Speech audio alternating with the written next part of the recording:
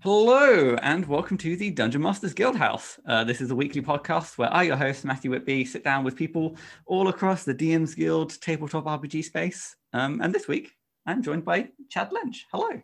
Hello, how you doing?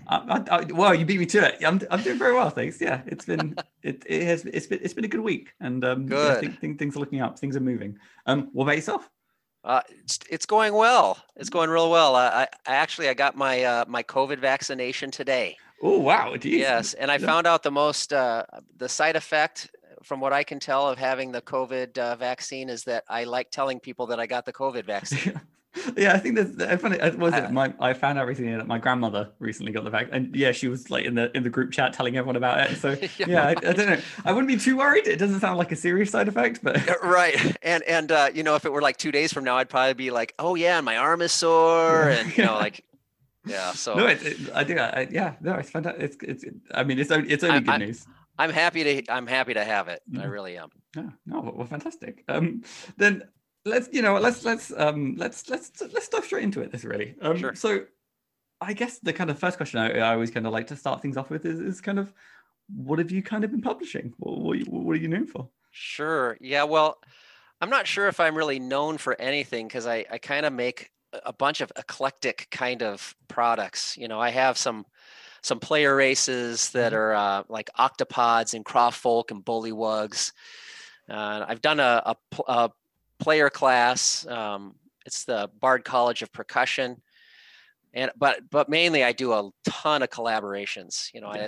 I've been doing lots of those. I've been on Encounters of the Savage Seas and the Savage Arctic with Jeff Stevens, and Melody Chronicles with Jason Bakos, and Dunwood Demons, Druids in Danger with Joe Rasso, and Hellbound Heists.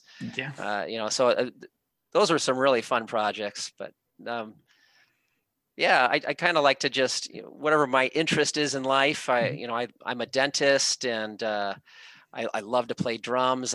Some of those things I'm like, man, I'd love to bring that into D&D, so Yeah. I've kind of just gone for it. So I mean that kind of explains what it. Yeah, the bardic subclass of like percussion, and then was it? It's the domain of the tooth, which Yes, the Domain of the Tooth. Yes, that's another player class of mine. I love that, and I really tried to make it kind of like, okay, what do people think of dentists? Well, it's got to be something with fear, right? And there's got to be needles involved somehow. yeah. So I've got to make it proficient with a blowgun. I feel like again, So there's kind of two ways to go about it. You kind of lean into what the people's conceptions are, or you go, no. Again, there's a misunderstanding. We're not no, dentists. We're not evil. We're not. dentists know better than that. We don't. We just have to go with it and joke along with it because Yeah. you try to change people's minds, they don't believe you anyways. So No, in fact, it kind of like it raises like interesting questions that like about looking at D&D as a setting and the idea of like how much I guess like hygiene and commodities there kind of are. yeah, right. Why Um, aren't heroes getting toothaches? By the yeah, way, I why feel wouldn't like that bother them? there's probably like a whole business in terms of like giant dental care. Okay. Just because like I Yeah, feel like little goblins crawling up in their mouth, and yeah, right, I must admit, I right. think I've definitely seen an image online, which is the idea of like goblin dentist, and it's just a goblin with like a big hammer in like standing in like a giant's mouth. Yeah. See, right. Yeah, right. That's great. Why didn't I think of that? Well, no, I was gonna say so. Like, I with with the sort of like if we honing in on like domain of the tooth, and what was like, I guess what were you trying to do with the sort of I guess cleric class Yeah. to kind Yeah, of I wanted with that particular product, I really wanted to make it different. And I guess if you couldn't tell by my octopods and crawfolk and stuff like, I just like doing things that are just different, and they're definitely not on anybody's hot list, but I really loved it. And the thing I liked about Domain of the Cleric is I gave them some different spells that were like had to do with the mouth or pain or fear. yeah And then but my favorite part is like nobody uses a blowgun ever. And I no was like, wouldn't that be cool if he could administer potions via blowgun to his yeah party members. And and what about poisons then? And and also I think they can help you with your crits, like that's their special ability, is like they can help, point out a critical area because of their knowledge of, head and neck anatomy. And, so I just leaned in, and I had fun with it and tried to make something that was different. No, I must admit, it's always the case with like, I guess this sort of more, I guess comedic subclasses and stuff like that. Right, They kind of lean right. into it and stuff like that. Because 9 times out of 10, there's always been like someone out there who's like, I want my character to be a magical dentist, or Right. like a magical traveling salesman, or Right. And So, the fun part that I kind of added at the end, since I know the dentistry so well, I know a lot of different types of dentists. Mhm. There's some that are like really into their technology, and others that Yeah. are old school, and there's some that really think that they're the best dentist ever.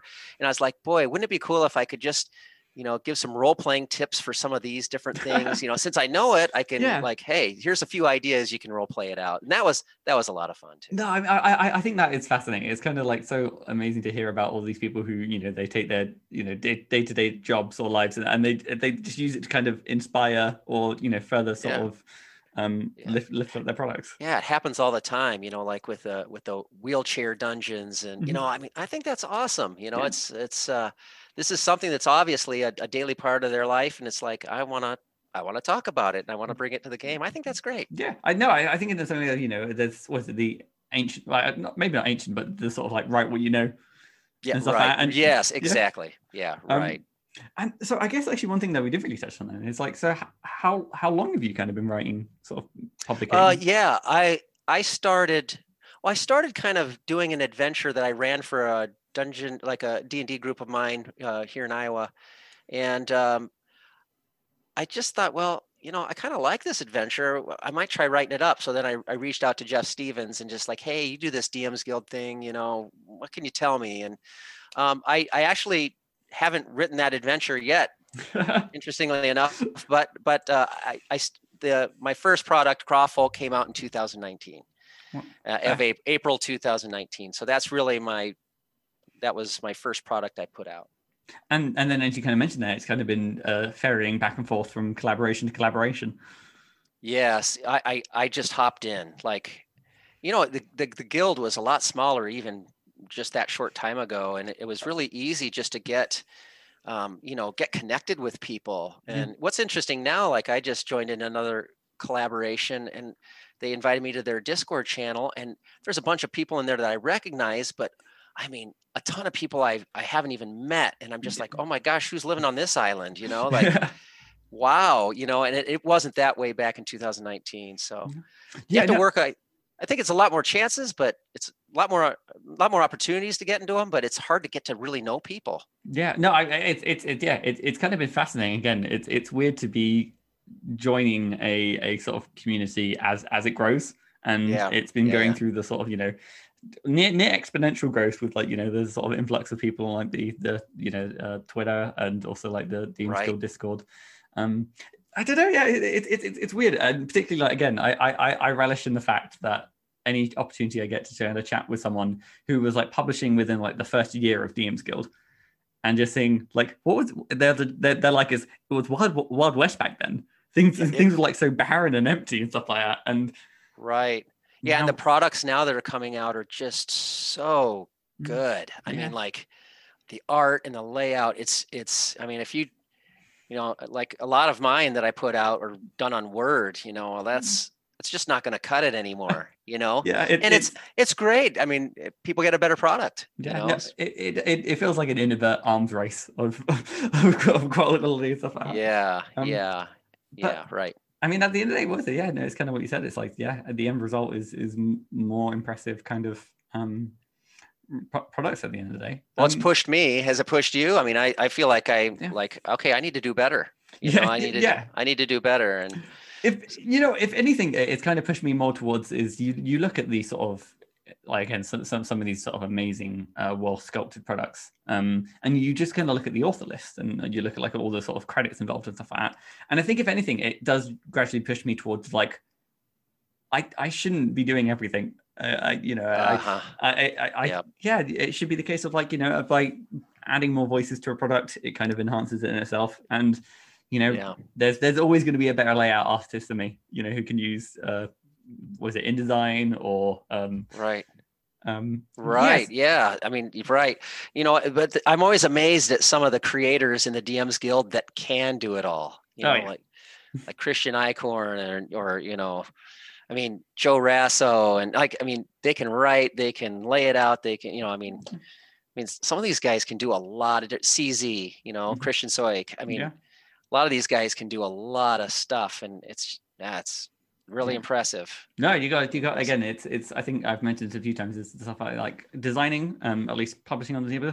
It's a balancing act of wearing many hats. Right. Yeah, for sure. I'm still learning how to do that too. I'll tell you that. So. Well, I was going to say. So how you kind of found sort of jumping between some of these like again pretty like large scale like was it Encounters in the Savage Arctic and the Encounter series? Yeah. They're sort of like large scale collaborations. Yeah, they're big. Luckily I know Jeff personally. Jeff Stevens and I were in the same drum line in college together. So I've known Jeff since 1990. So not in the D&D sense, just we were in the same drum line. But when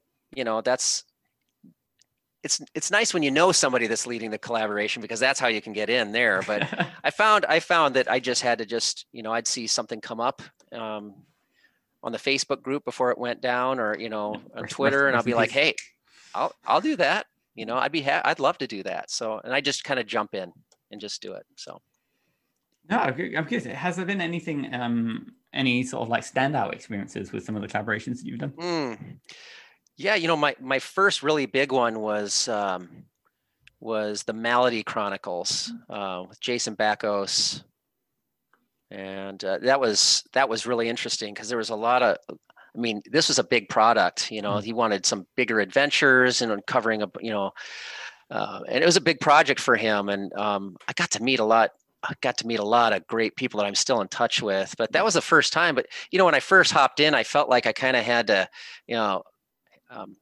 sell myself a little bit, because like, hey, I haven't done anything like this before, but here's what I've done, and here's what I'm working on, and like, please, and then after you do it a few times, you really don't, you do that a couple times, you really don't have to sell yourself anymore. Yeah, it's just like, it is always that the sort of like daunting like feeling of joining a new project, and seeing a bunch of names that you recognize, and it's always a case of like, oh damn, this is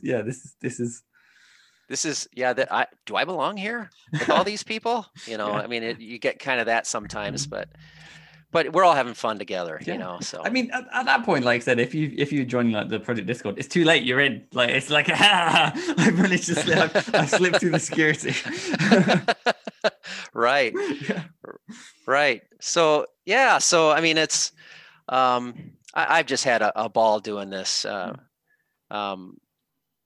I'm working on right now I'm doing a Kickstarter actually right now that should be over February 4th is when the last day is, but it funded in 3 hours.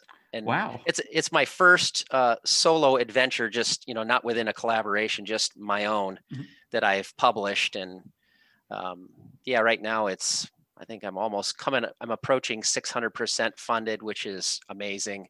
Again, you have to say the name of the Kickstarter so the people listening. Yeah, the name of the Kickstarter is Rescue at Griffin Crag Pass, and it's sort of a maritime rescue adventure, and it takes people from 1 to 4 or 5, just depending on how you decide to level up your characters. It's about 20 hours of gameplay. I've play tested the heck out of it. So it's. I guess I'm kind of fascinated. So what kind of made you want to take the sort of Kickstarter route with it? I think, like my last few products just didn't sell real good. Well, I mean, how many people want to really be a dentist? Like a cleric domain of the tooth. That's what I like to write. But I just decided, I'm just going to try it. I'm just going to try it out. And Jeff Stevens was a big help with that. He was like kind of telling me a little bit of the ropes because I've never done it before. Yeah. And I feel like it's a really good place to go. It's a lot of work, and there's a lot of stress involved. So I mean, if you do this for fun, don't maybe consider doing it. But I'm glad I did. So I guess again, being in the sort of, I guess, a rare position of, now still running a quote unquote successful Kickstarter until it like finishes. Sure. What are like, again, do you have any like, I don't know, like tips and tricks? Like what are some things that you? Oh, I don't know. I honestly, I think I just kind of got lucky, because I see a lot of products that are, really good products not getting funded, and I don't, I just don't get that, and Yeah. why one gets funded and the other one doesn't. I don't know. Yeah. I don't know if I have any advice to give people that would be intelligent right now. Maybe after a few more Yeah. projects I could, but I'm just thankful I had the luck that I did. No. Do you think it kind of is accredited to anything that the sort of the adventure touches on, or? Honestly, I think some of the art that I brought on was evocative for people and just kind of like hit them in the feels a little bit. Like there's one that's it's an underground, like it shows the ship sinking, Yeah. and there's a person floating there, kind of looking up at the boat. I mean, that's that kind of makes it real, Yeah. and also I've got my cartographer made some incredible maps. Jean Laubert. I don't know if you've heard of him before. He's a great map maker. He does some really great products in the guild too. I can't recommend him high enough. But when people saw some of those maps, I think between the art and the maps and then the storyline, I think they were like, you know what, this looks like it could be fun. I must admit, the whole sort of like personalized, or like once you get sort of like commissioned art, I feel like it's hard to sort of undervalue like the sort of boost that has to a product. I don't know, it oozes quality just looking at this, going, wow, this is bespoke for this sort of thing, and it just kind of right. I mean, it happens all the time when you get on the DMs Guild and you look at the the top 10 or whatever, and I mean, every one of those covers is just absolutely gorgeous, And who was the artist that you commissioned, if you don't mind saying? Nicholas Chasen, and I found him on ArtStation.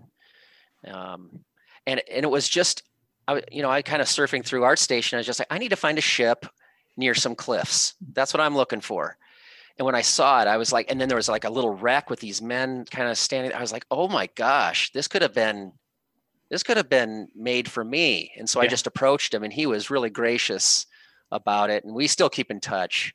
I sent him the Kickstarter information just so he can follow it. And it's cool how you kind of become a little community, and friends with some of these people. Yeah, it's weird, the sort of thing of like the sort of the balancing these sort of business side to sort of like more hobby side and stuff like that. Because you kind of get like, it's kind of all for different people, it's different things, and it's kind of reflecting. Kind of have a foot in each world a little bit, and you can step into that as much as you want, which is fun. But. Yeah, no, again, that's why, again, any conversation I have on Discord or Facebook, I put on a suit. I expect reports and sort of, very, very strict. I don't think I have that in me. I don't think I have a strict bone in my body. I might have to try it. I might have to mess with someone. I might have to try and be the sort of, business saying, we're going to need 20% more editing. Everything. Yes. Nothing. I don't even know what I would say. It's not enough, people. It's not enough editing. It's like, we've edited the whole thing. I know you've done a fantastic job. So 20% more. Just 20% more. So one thing, so you kind of mentioned that you kind of have done something of like an eclectic mix of subclasses. You've done like races and now sort of a kickstarting adventure. Why do you think you kind of jump around a little bit? Is it the case of like you just kind of like trying designing different things? I think especially since I'm a newer author, I like you said before, writing what like you got to find your comfort, and I also think you kind of have to write around a little bit and see what feels good. It's like wearing trying on a pair of shoes. It's like, do you like this pair of shoes? Well, yeah, I like it in certain situations, but this is where I like. This is home. Yeah. This is what feels good. This is what I like to do. And I think I really do like creating adventures, and I really want to keep going with that. Some of these other things are just for hobbies and fun, and because it's important to me. you know. So I guess like, so if adventures is the one thing that you kind of found, you just like this, yeah, this is my jam. These are my shoes, to use your analogy. Is there any ones that are just like the shoes were way too spiky? Oh, yeah. I guess there's some adventures like when I make it up, that always feels like I've got a little freedom. Those are like your slip-on shoes, Yeah. But if like specifically you have to write it for a particular, you know, place or, just like it's got to be in the savage Arctic, and, it really forces you to kind of think a little differently. And sometimes that can be a little harder, I think, so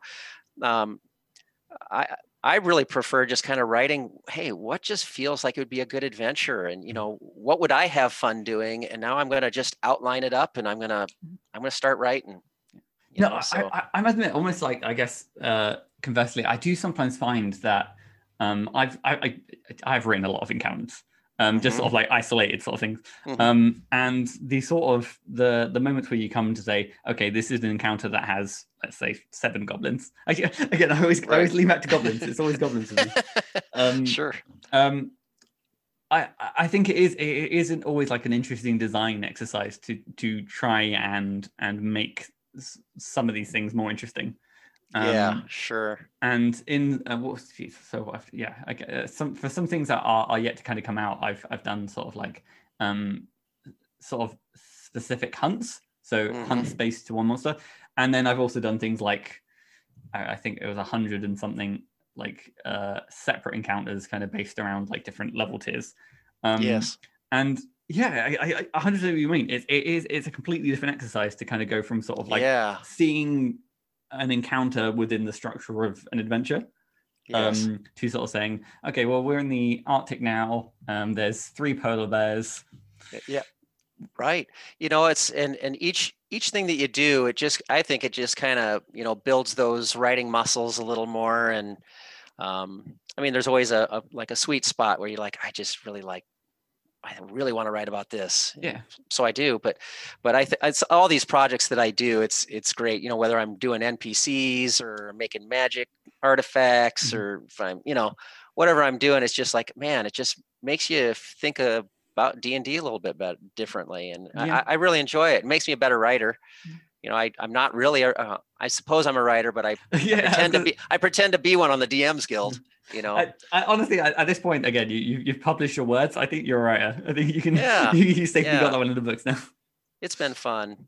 Yeah, I think my dental assistant is tired of hearing about it at this point. I'm like, she's like, so Dr. Lynch, have you written any D&D stuff lately? And it's like, well, of course, So let me tell you about it. Yeah. So I'm sure she's just like, oh my God. Let me tell you about the 6 or so collaborations I'm involved in at the moment. And I had a receptionist, so this was funny. I told her about this thing I was writing, and she's like, Dr. Lynch, you are the dungeon master. I was like, oh no. This is a line of conversation that I've opened up that I didn't know. So I guess what I'm curious then is, so to pivot back towards like your adventure writing then. Sure.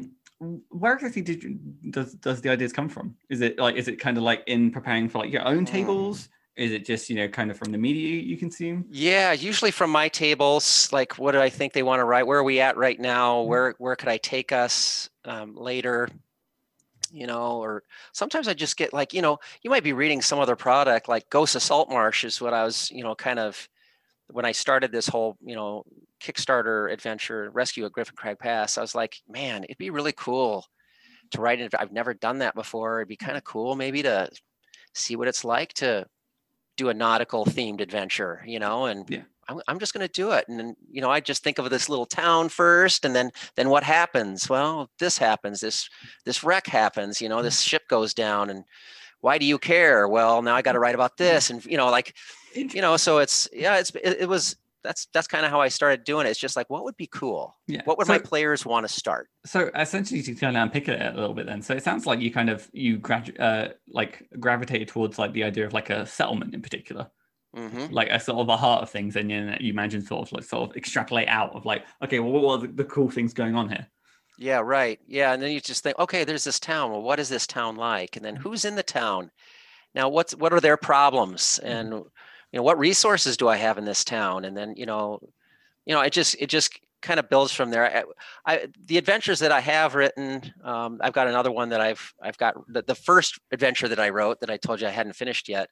I always start with a small town, and I love starting with small towns because they really have you get to know a few NPCs and it's not really overwhelming. Like you go to Waterdeep. Yeah. That can be very overwhelming for a dungeon master. So I like to keep it very simple, like, okay, here's the store and here's a priestess and here's, a few, the person that works at the lumberyard and here's and here's, the cobbler and here's, just a few different things that is not overwhelming. And here's just a few little things that are going on in this town. And I build out from there. Do you know what? Actually, I've got like a little cheat that I don't know if it even counts as a cheat. But one thing I like to do is like in particularly in like adventures that don't necessarily need to start in a town, are more sort of like environmental.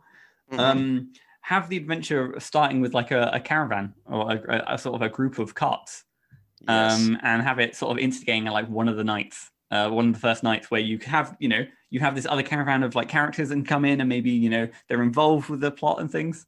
Right. And it kind of helps. It stops any potential shopping montages, which I know some DMs.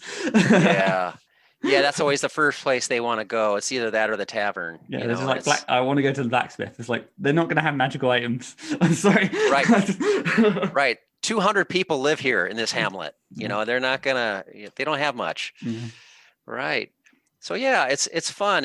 I really like to build a story too, where it starts small, but by the end you've learned a lot about what's going on in the area, and you didn't even realize it before that all these problems are happening, and then you get little hints as time goes along that kind of grab your attention and keep asking you, begging you to keep going forward. And that's challenging to do. Is have that theme, and okay, the end of the theme, end of the adventure is here. How do I lead them from one place to another? And that's just a lot of fun. Yeah, no, and I think I do you always kind of appreciate. I notice it, the sort of the slow burn adventures that again is almost like a very simple looking box, and as you kind of like maybe not a box, maybe an onion. You unravel the onion, and all the layers kind of. Sure. Yeah, that's well, at least interesting adventures are that way, and yeah. So I guess one thing I did want to kind of like pivot a little bit then. So when it comes to adventure writing in particular then, do you have like a favorite part? Like what is the part of the project that you've enjoyed the most? I'd say there's two parts to doing a project that I really enjoy. The first is, like we talked about earlier, just having that collaboration where everybody's excited and talking about it and bouncing ideas off each other, and just, it's really inspiring to hear what other authors are doing and thinking about and their process, and it really helps you grow. And I really love just sitting in that space with people and doing that. And then the other, my all-time favorite though, is when you get that first layout copy back from your layout artist. Yeah. And you see this thing that is just words on Google Docs for a while, and then all of a sudden it's like, boom, beautiful, and you're like, wow. Yeah. It just makes it come to life, and there's nothing that it's better. I mean, Christmas, it's like opening up a Christmas gift. It's the same way of like, whenever you see like a commissioned piece of art comes into like the inbox, it's that sort of thing of like, this it's real now. Look, I can see the thing. It's not just like an idea in my head anymore. It's got absolutely. So thank you to our artists and layout artists and artists that do that for us. That's awesome. Yeah. Selfless work. Yeah. Well, they're making a living too. Yeah, no, which is great. Yeah. Which is great. Selfless work with pay. I think that's right. Yeah. And then I guess on the other side of the coin, yes. What's your least favorite part then? Oh, I mean, sometimes when you know that you got to get some writing done and you don't feel particularly inspired, or it's just feels like it's a bunch of work. I know everybody's been there. You're just like, I've got to get this done. Why can't I get this? Why can't, what I just wrote here is not going to work. And, that can be demoralizing. And, sometimes like, man, I'm not very good at this, but finding that breakthrough or finally getting that aha moment, that's, get you back on track. So I'm doing it enough now where I think I don't get as discouraged by that as I used to. Yeah. It's just part of the process. But no, I that's something I was going to latch on is again, I think it's the case of like, you're not describing something that is only unique to you. It's like a universal, right. I wish it wasn't part of the process. I think again, if we were to cut things to like streamline, that probably would be the first thing to go. But for whatever reason, sometimes it's an integral part. And sometimes I feel like it is your mind's way of saying, I need a little bit more time to think over this, or, I need to like sleep on it, or there's been even times where I did not outline this enough. I didn't obviously think this through in the beginning enough. And I find that my starts are getting better. Mm-hmm. And just the way that I organize myself before I start my writing is getting a little better. And so, if you didn't have those moments where you got stuck, there wouldn't be those learning and growing moments either. Yeah, I think it is. It's very incremental. But it's kind of weird, the fact that it's not incremental necessarily within products. It's over the course of multiple products. The fact that you kind of see, and just because I'm a very sort of structure-driven individual. I kind of see the way that I've grown as a designer just through my templates that I use. Right. Oh yeah. Yeah. You sort of, you read InVenture, or you read something and just like, that's so good, I'm going to borrow it. There's a product that's going to be coming out in the middle of February, that I've been working with Blaise Wigglesworth. It's called Monster Perks. Mm-hmm. And this was a really eye-opening project when you're talking about templates. What we've created is 10 templates that you can add to any 5e monster, mm-hmm. and increase its difficulty by 1 increment or 2 increments. And then also having a boss ability that also allows it to synergize with those other increments that you've put in this template. Yeah, it's a cool product. I mean, and play testing, I don't know if you do a lot of play testing for your stuff. I thought that I'd play tested my stuff until I got to Monster Perks. And then we really had to be like, okay, is this really truly a 1 increment raise? Yeah. Is this really a 2 increment raise? We've got to test this out. And I mean, we play tested this thing 6 months. Jeez. And but we've got it kind of dialed in, and we've learned a lot, through those templates. Yeah. And be, okay, now my gut's telling me that this would feel about 1 eye. Now let's test it. Okay, mm-hmm. I was right. Or sometimes you're like, whoa, way off. Yeah. But that product's coming out soon, and I am really excited about that too. It's a great product. It's funny that you kind of mentioned it, just because there are like grumblings online talking about the sort of like the challenge rating system. And stuff like that, and how sometimes it's not a hard and fast rule. It's more a rough indicator, and in the idea of having a product that adds abilities to existing stat blocks. It's interesting because it's not necessarily working. It's not like creating a new monster. Mm-hmm. Surprisingly, doing these templates feels that way though, because when you one of the templates that I made was it's called the Putrescent, and they're sort of like an undead ooze version of the monster. Okay. So if you have goblins, you could have a putrescent goblin, and they have they smell and they're bubbling on the surface, and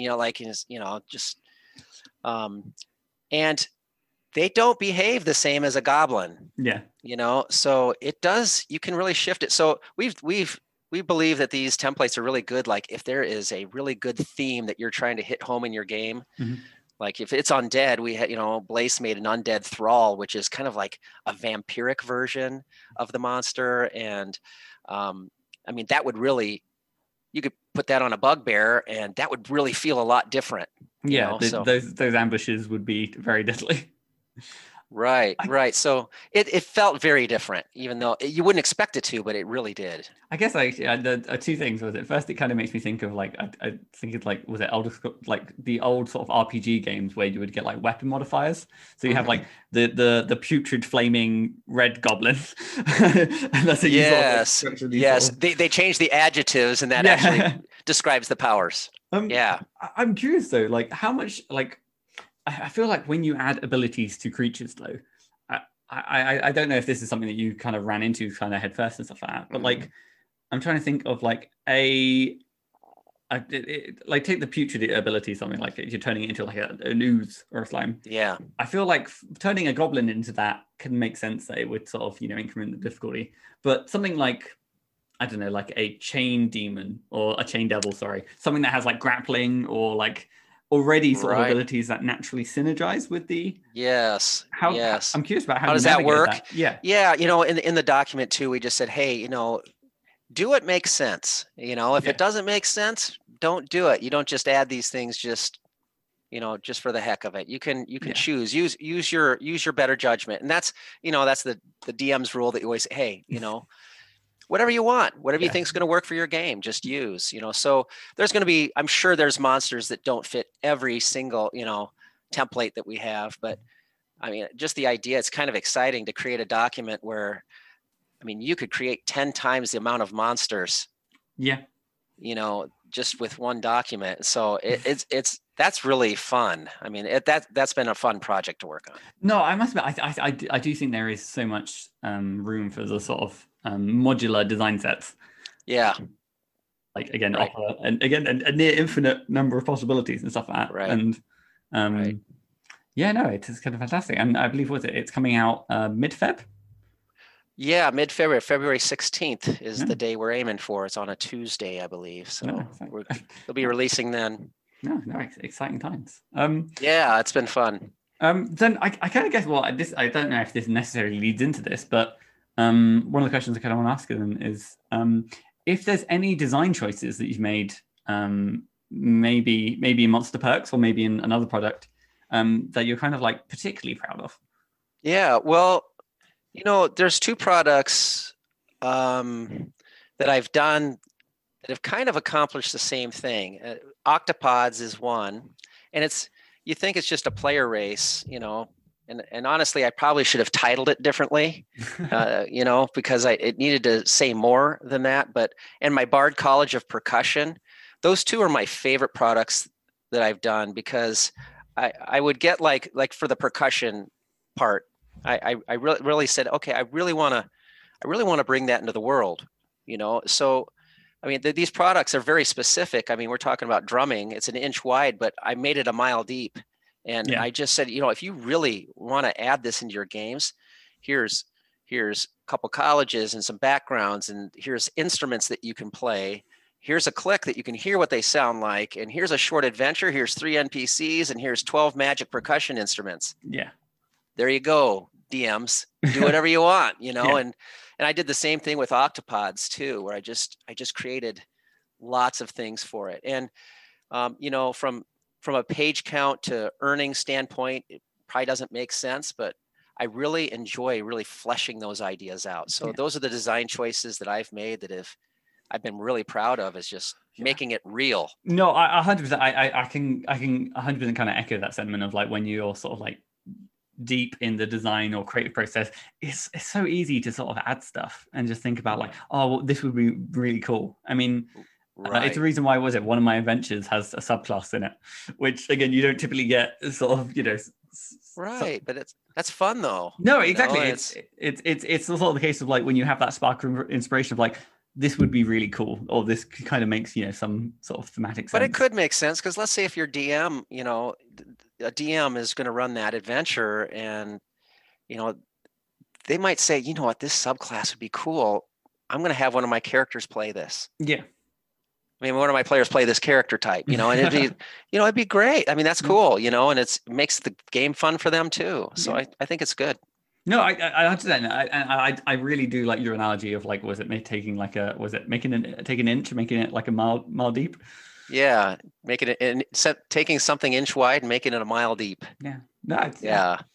It's Yeah. and I guess it's again it is a kind of I was about to say symptom, but that's probably the wrong word. It is a clear signifier of passion. Yes, Yeah. yes, right. And I'm passionate about playing drums. I don't know if I ever told you this, but since I moved, I've been a dentist for 21 years, and when I moved into town, I volunteered at my local high school to teach drumline, and I've done it. I've done it since. So I've been a coach at our school, drumline coach for 21 years, and so I mean it's what I love. It's what I love doing, and so you're right. It's definitely a passion part for me, and that's why I wrote about it. So I guess so. Okay, so in working as a dentist and being like a percussionist, yes, that both of those have led to subclasses. Is there like a third passion in your life that is yet to become a subclass? Oh my gosh. Boy, I don't know. That's a really good question. Not that I can. I mean, I don't know. Can I write a product about being a writer? I mean, that's all I've got left, Matthew. At some point, it becomes so meta. Like, I think at that point you have to. Like, no, but I mean, I'm really excited to try some new stuff. And maybe just now that I feel like I'm getting my legs underneath me, I can start hitting some of these, other things too, and with some confidence. Yeah, no, I must be. Yeah, I think it's weird. So basically, I come from like like spare time, a good amount of gaming. All my sort of like studies and stuff like that is actually, funny enough, towards games as well. So I don't really have anything else that lends itself to sort of turn into a subclass, because it just innately kind of already is. I'm also a board gamer. Do you play board games at all? Are you a board gamer? Yeah, I've got like a few stuff like that. Yeah, so I mean, it's really interesting. If you kind of follow some of the people on DM's Guild, a lot of them are making little tiny games, games of their own on the side. And I really think that would be really fun. I think that'd be a fun thing to do too, because when you think about D&D and the mechanics of D&D and the rules and how things work and syntax, and I mean, your brain just automatically starts thinking in terms of okay, what if I were to make a game? Mm-hmm. What would I think would be important? Or, wouldn't it be fun to try to do this with it and push boundaries? And no, funny enough, because so last week I was speaking with Lydia, who has actually kind of gone through the same process of sort of creating their own game, and they're working on sort of kickstarting it. And one thing that I kind of touched on there is it's actually surprising how much writing other game, like writing for other RPGs or designing whole games from scratch, that can allow you to sort of improve or enhance your existing like D&D writing, for example. Absolutely. It's just that the logical, there is a logical nature to putting words in certain order, or using particular words in a sentence that really structures the instructions. I mean, we are instructional writers in Dungeons and Dragons. It's not, I mean, there is some creative. I would have considered it creative writing maybe before I had started doing this, but it really is instructional writing. There is a real blend, isn't there? It is, particularly with like adventure writing. Again, I think with certain things, like again when it comes to like stat blocks and spells, and again that is far on the sort of mechanical side, and then like this does this if this happens. With adventures, it is that weird middle ground between like instructional and prose, because you kind of need the balance of the two, because otherwise it'd be a smidgen too dry if it was just like right. And there's this the box text debate. It's always going on. It's kind of box text is kind of a chance for a writer to kind of show off their creative writing a little bit. And I mean, the one thing that I've kind of done is what I've tried to work on with my writing in particular, is to be honest, I'm trying to kind of treat it less seriously. In the sense that in terms of the outside of box text and stuff like that, it's more of the case of I have no problem writing jokes. I think one of the things I was talking about earlier is that in order to join a particular cult, the players, the sort of the wannabe cultists or the initiates have to make a donation to a dragon, or a worthwhile sacrifice. And if the dragon approves, they're allowed to join the cult. If the dragon disapproves, well, they don't have to worry too much about joining the cult anymore. Right. Yes. Yeah. And because I think there's been a few articles out there that kind of touch on a really good point, is the fact that adventure products are, again, they're going to be run by a DM, but chances are they're going to be read by them first. And you kind of want them to be enjoyable. They got to be fun. Yeah. Like Oliver Darkshire, like a lot of his stuff is that way. You read through it and you're just like, oh my God, I'm having a hoot reading this. Yeah. You know, like just go through, and that's his style for sure. Yeah. No, I don't think I must be more serious of a person. I like to have fun, but I must be, as a writer, I kind of get down to, okay, let's organize this. And, you know, I mean, here's the thing. You in your subheadings though, do you still have puns? Yes. There we go. So I do. Yes, I do. And some of them are like, I kind of chuck as they're all dad jokes. I mean, that's a pun, if not a dad joke. But I love it. Yeah, no, I do that. So I guess maybe I'm not far off as I thought. I don't. Yeah, no, it's always the case of like, again, it's hard not to make puns in those subheadings and stuff like that. It's just it lends itself to it naturally, and it's weird to think no one but the DMs will ever read a subheading. It's like it's never right. Make it fun for them then. Yeah, it's always the case. Yeah, that's of like, true. There's never going to be a case of like, okay, and now we enter area A3, the the shark infested waters known encounter called "We Need a Bigger Boat," or you know whatever it is. Right. Dude, I like that. Yeah, that's great. Yeah, I don't know. Maybe there needs to be a little bit more flair. Maybe we need to ask DMs to every subheading you need to read aloud in a very sort of, Wizard of Oz-esque. Or, you can tell they're good if your DM is like reading it and all of a sudden they chuckle to themselves a little bit. It's either they're having fun or something really bad's about ready to happen. He just rolled a nat, or they just rolled a nat 20 or something. Right. So I guess to kind of round off your creative process and everything then. Yeah. Is there like a particular lesson that you if you were to go back in time and to talk to the earlier you, what would? Yeah, well, the very first thing I would have said is don't commission art. Ooh. At first. Mm. And I learned that the hard way because I did my Crawfolk was the original, my very first product, and I saw this guy. I saw him on a Facebook group, or I forget where it was. I think it was on Facebook.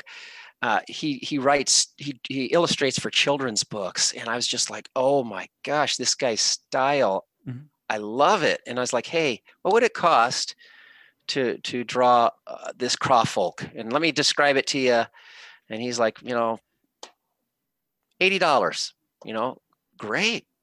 That sounds reasonable, and it is reasonable, but when I'm selling it at $1, and I make, I've got to sell 100 over 150 of those things just to break even. Yeah. That doesn't include editing or anything like that. So, it's funny. I think I finally broke even. Yeah. And it's been 2 years later, and I was like, I mean, and you don't always write things to make money. And at least I don't. I have a day job, and so I don't need to. But I think it's nice to when you earn a little money, it makes you feel good. Like, hey, somebody bought something, and it doesn't feel like you dug yourself into a hole. So I'd say probably don't commission a lot of art. Yeah, first. I think it is a message of like the while a art can, again, as I mentioned, kind of elevate a product and stuff like that. Yeah. For some it's not necessary. And I think it's always a case of like, if you want art and you're happy to sort of go out of pocket for it, by all means, support our artists. The artists, so many of them are talented and incredible. But yeah, the art isn't, essentially at the end of the day, I suppose the art isn't going to be the thing that makes or breaks, Right. If you're trying to get your footing, I guess. Right. I think starting small, something, a small project, just getting your feet wet, learn the process, how to get those things on the DMs Guild, like all those things are really good. And I'd probably say something I've learned recently, and it's wish I would have kind of jumped on a little earlier. It's don't be embarrassed or afraid to market yourself, and just, don't be humble about it. I mean, because none of us can walk on water, but but don't sell yourself short either, and you've got, I mean, there's not everybody can do what you do, in the guild, but there's a lot of people that can, and that's great. It's good because there's a lot of places to learn, but don't be embarrassed to just say, hey, I do this and here's a thing that I did. And yeah. I think it's good, and know. What was it? Say it loud, say it often. I think it's easy to get caught in the loop of I've released this thing. Here's my big announcement, and then I will never make a post about it again. Yeah. But I'm still learning that. I tend to be, I tend to get embarrassed. I don't like talking about myself a lot, and so I that was a hard one for me to kind of get over, but now that I'm saying like, hey, you know what, I am making this stuff, and I put a lot of work and hard work into it and time into it, and I'm going to tell you about it, and so you shouldn't feel bad about that. No, 100%, yeah, and I suppose it's like, it can feel again, it's a form of putting yourself out there. It's nerve-wracking. Right. It's like, there's like, I want it to do well. I mean, I don't, it's, you want to kind of get it in front of people. Right. No, yeah. I suppose it's the only thing that only sort of comes gradually with time. Sure. And here's the thing: is like I could go back and I could try and tell myself, the same sort of sentiment. I don't know if I would listen too much. I think. Yeah, you're right. It's like it's like dipping your toe into the tub at first. You kind of have to get acclimated to that temperature of the water before you jump in. Some people don't have any problem jumping in, and God bless them. Because I wish I was that way. I wish I could just, I'm going to go for it, and here I am, and I'm good. It's like, it's just, some people can do that. I just never could. No. So then, looking to the future and the community as a whole, then, would you say like there's a particular like following your successful Kickstarter? Is there like a dream project or something that you kind of have off in the horizon? Well, I would, I really think just continuing writing adventures. I would love to just kind of dial into that a little bit more and delve into that. I want to get better at it. I want to get better at it. And so anything where I'm doing something with adventures would be great. And I mean, who wouldn't also want to write a couple thousand words for WotC? I mean, I would like, hey, Chad, we need a little tiny miniature adventure from you. I'd be like, on it. I would do that in a second, but pretty much any collaboration is a dream. Mm-hmm. I mean, I just love getting together with people and talking about the stuff that, all of us love to do. So that's, I get it. It's sort of the idea of like when you're in like a particularly, good collaboration, it's like the sort of passion is kind of infectious, it is. And that's fun. That's exciting. And I like being around people that are excited about what they're doing, and it's just like your job or anything else. You don't want to be around somebody who's bah humbug all the time. You want to be around people that are passionate, and like what they do. So business suit Wayne Whitby, unfortunately, is not going to make an appearance anytime soon. I want to be that persona so bad. I just don't have it in me. So then, I guess, are there anyone, or is there anyone in the the DM's Guild community that kind of continually inspires you? Oh man, that's a really tough question because there are so many, and for so many different reasons, and I mean the talent, certain gifts that people were given are so different from mine that but probably a few people early on that were just really a big help. It was, well, for sure, Jeff Stevens, Brian Holmes kind of took me under, allowed me to write on that project, even though I didn't have a lot of experience. And I got to meet, Ryan Langer and Justice Armand, and, through that, and Jasper, and, just a lot of really great people, and so I really, I look up to that. Just so welcoming. And Joe Rasso is another one. I did his Dunwood project with him, and he's just a great guy to work with. And so those, I mean, and I find people every day, I find people every day that I'm working with, and I'm just like, wow, they've got this skill, or, they're really good. They're really on fire with this. I could probably pick their brain a little bit. So yeah, I mean, it kind of happens when the community is continually growing. There's always more people. And it makes it more competitive, but it's also, I mean, it's a lot of fun seeing what people bring. Yeah.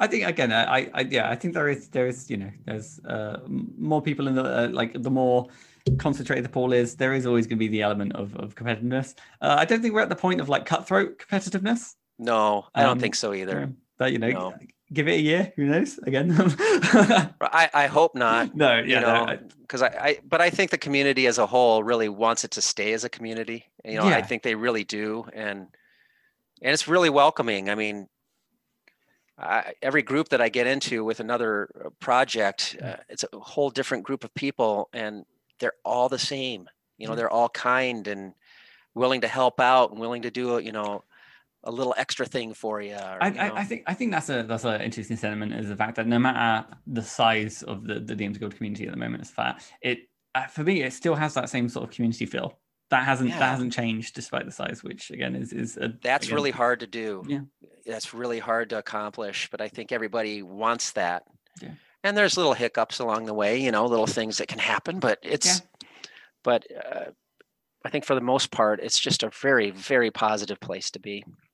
No, fantastic. No, and then I guess the more kind of I guess rounding things off really. If there's anything that you're currently working on, Chad, and arguably more important, where's kind of the best place for people to stay up to date with all your goings-ons and. Right. Well, I've got 5 projects that I'm working on right now. There's, I just took on a writing spot for Candlekeep NPCs by Transparent Games. It's going to be a shorter project, like 10 or 12 NPCs that you can just throw into Candlekeep, which is great because just reading the lore and kind of getting to know that stuff, it's been fun. Yeah. Kind of, scratching a different itch. Monster Perks with Blaze. That's coming out. We've been working hard on that for quite a while now. Yeah. Weird Artifacts I found on the Guild. That's with Isaac and Ashley May. That's going to be coming out soon. I did some writing for Incredible Creatures Kickstarter for Alan Tucker. Yeah. And that's coming out, I think, at the end of this month. And then, of course, Rescue at Griffin Crag Pass, my Kickstarter, which is going to be on after the Kickstart. By the time this releases, it'll probably, I'll be working on getting it on Drive-Thru RPG. Yeah, I was going to say, was it depending on the time of it and stuff like that? I think it may have, by the time this is out, it's already finished. So I was going to offer putting a link in the description, but unfortunately there would be a little. That's okay. That's okay. I'm just happy to talk about it. Yeah, no, of course, and obviously, if by any chance there's the sort of the Drive-Thru RPG link stuff like that, we can have that and stuff like that. Sure. Any sort of Twitter handle or anything to kind of? Yeah, my Twitter handle is at DDSDND. Okay. And DDS is is what the official title of a doctor of dental surgery. That's my. So it's like being a medical doctor, being an MD. That's in the Midwest, it's a DDS, and then of course DND. So I've learned something today. There you go. Right. No, honestly, Chad, again, thank you so much for taking some time to sit down and have this chat. Again, thank you. Sounds like a litany of exciting products coming out. And well, thank you. Yeah, it's really nice to meet you finally too. Hopefully we can keep in contact. Yeah, no, the I am an enigmatic persona. I'll be keeping my eye out for you in chats now. I'll stop in and say hi. Nice. Thanks, shucks. Yeah. Yeah, and this enigmatic persona has been Matthew Whitby. You can find me at Whitby Writes, where things are happening and moving. But my very last question then is, how do you end a podcast? I probably, the Iowa thing to do would be, probably say thank you and wave. Thank you. Thank you.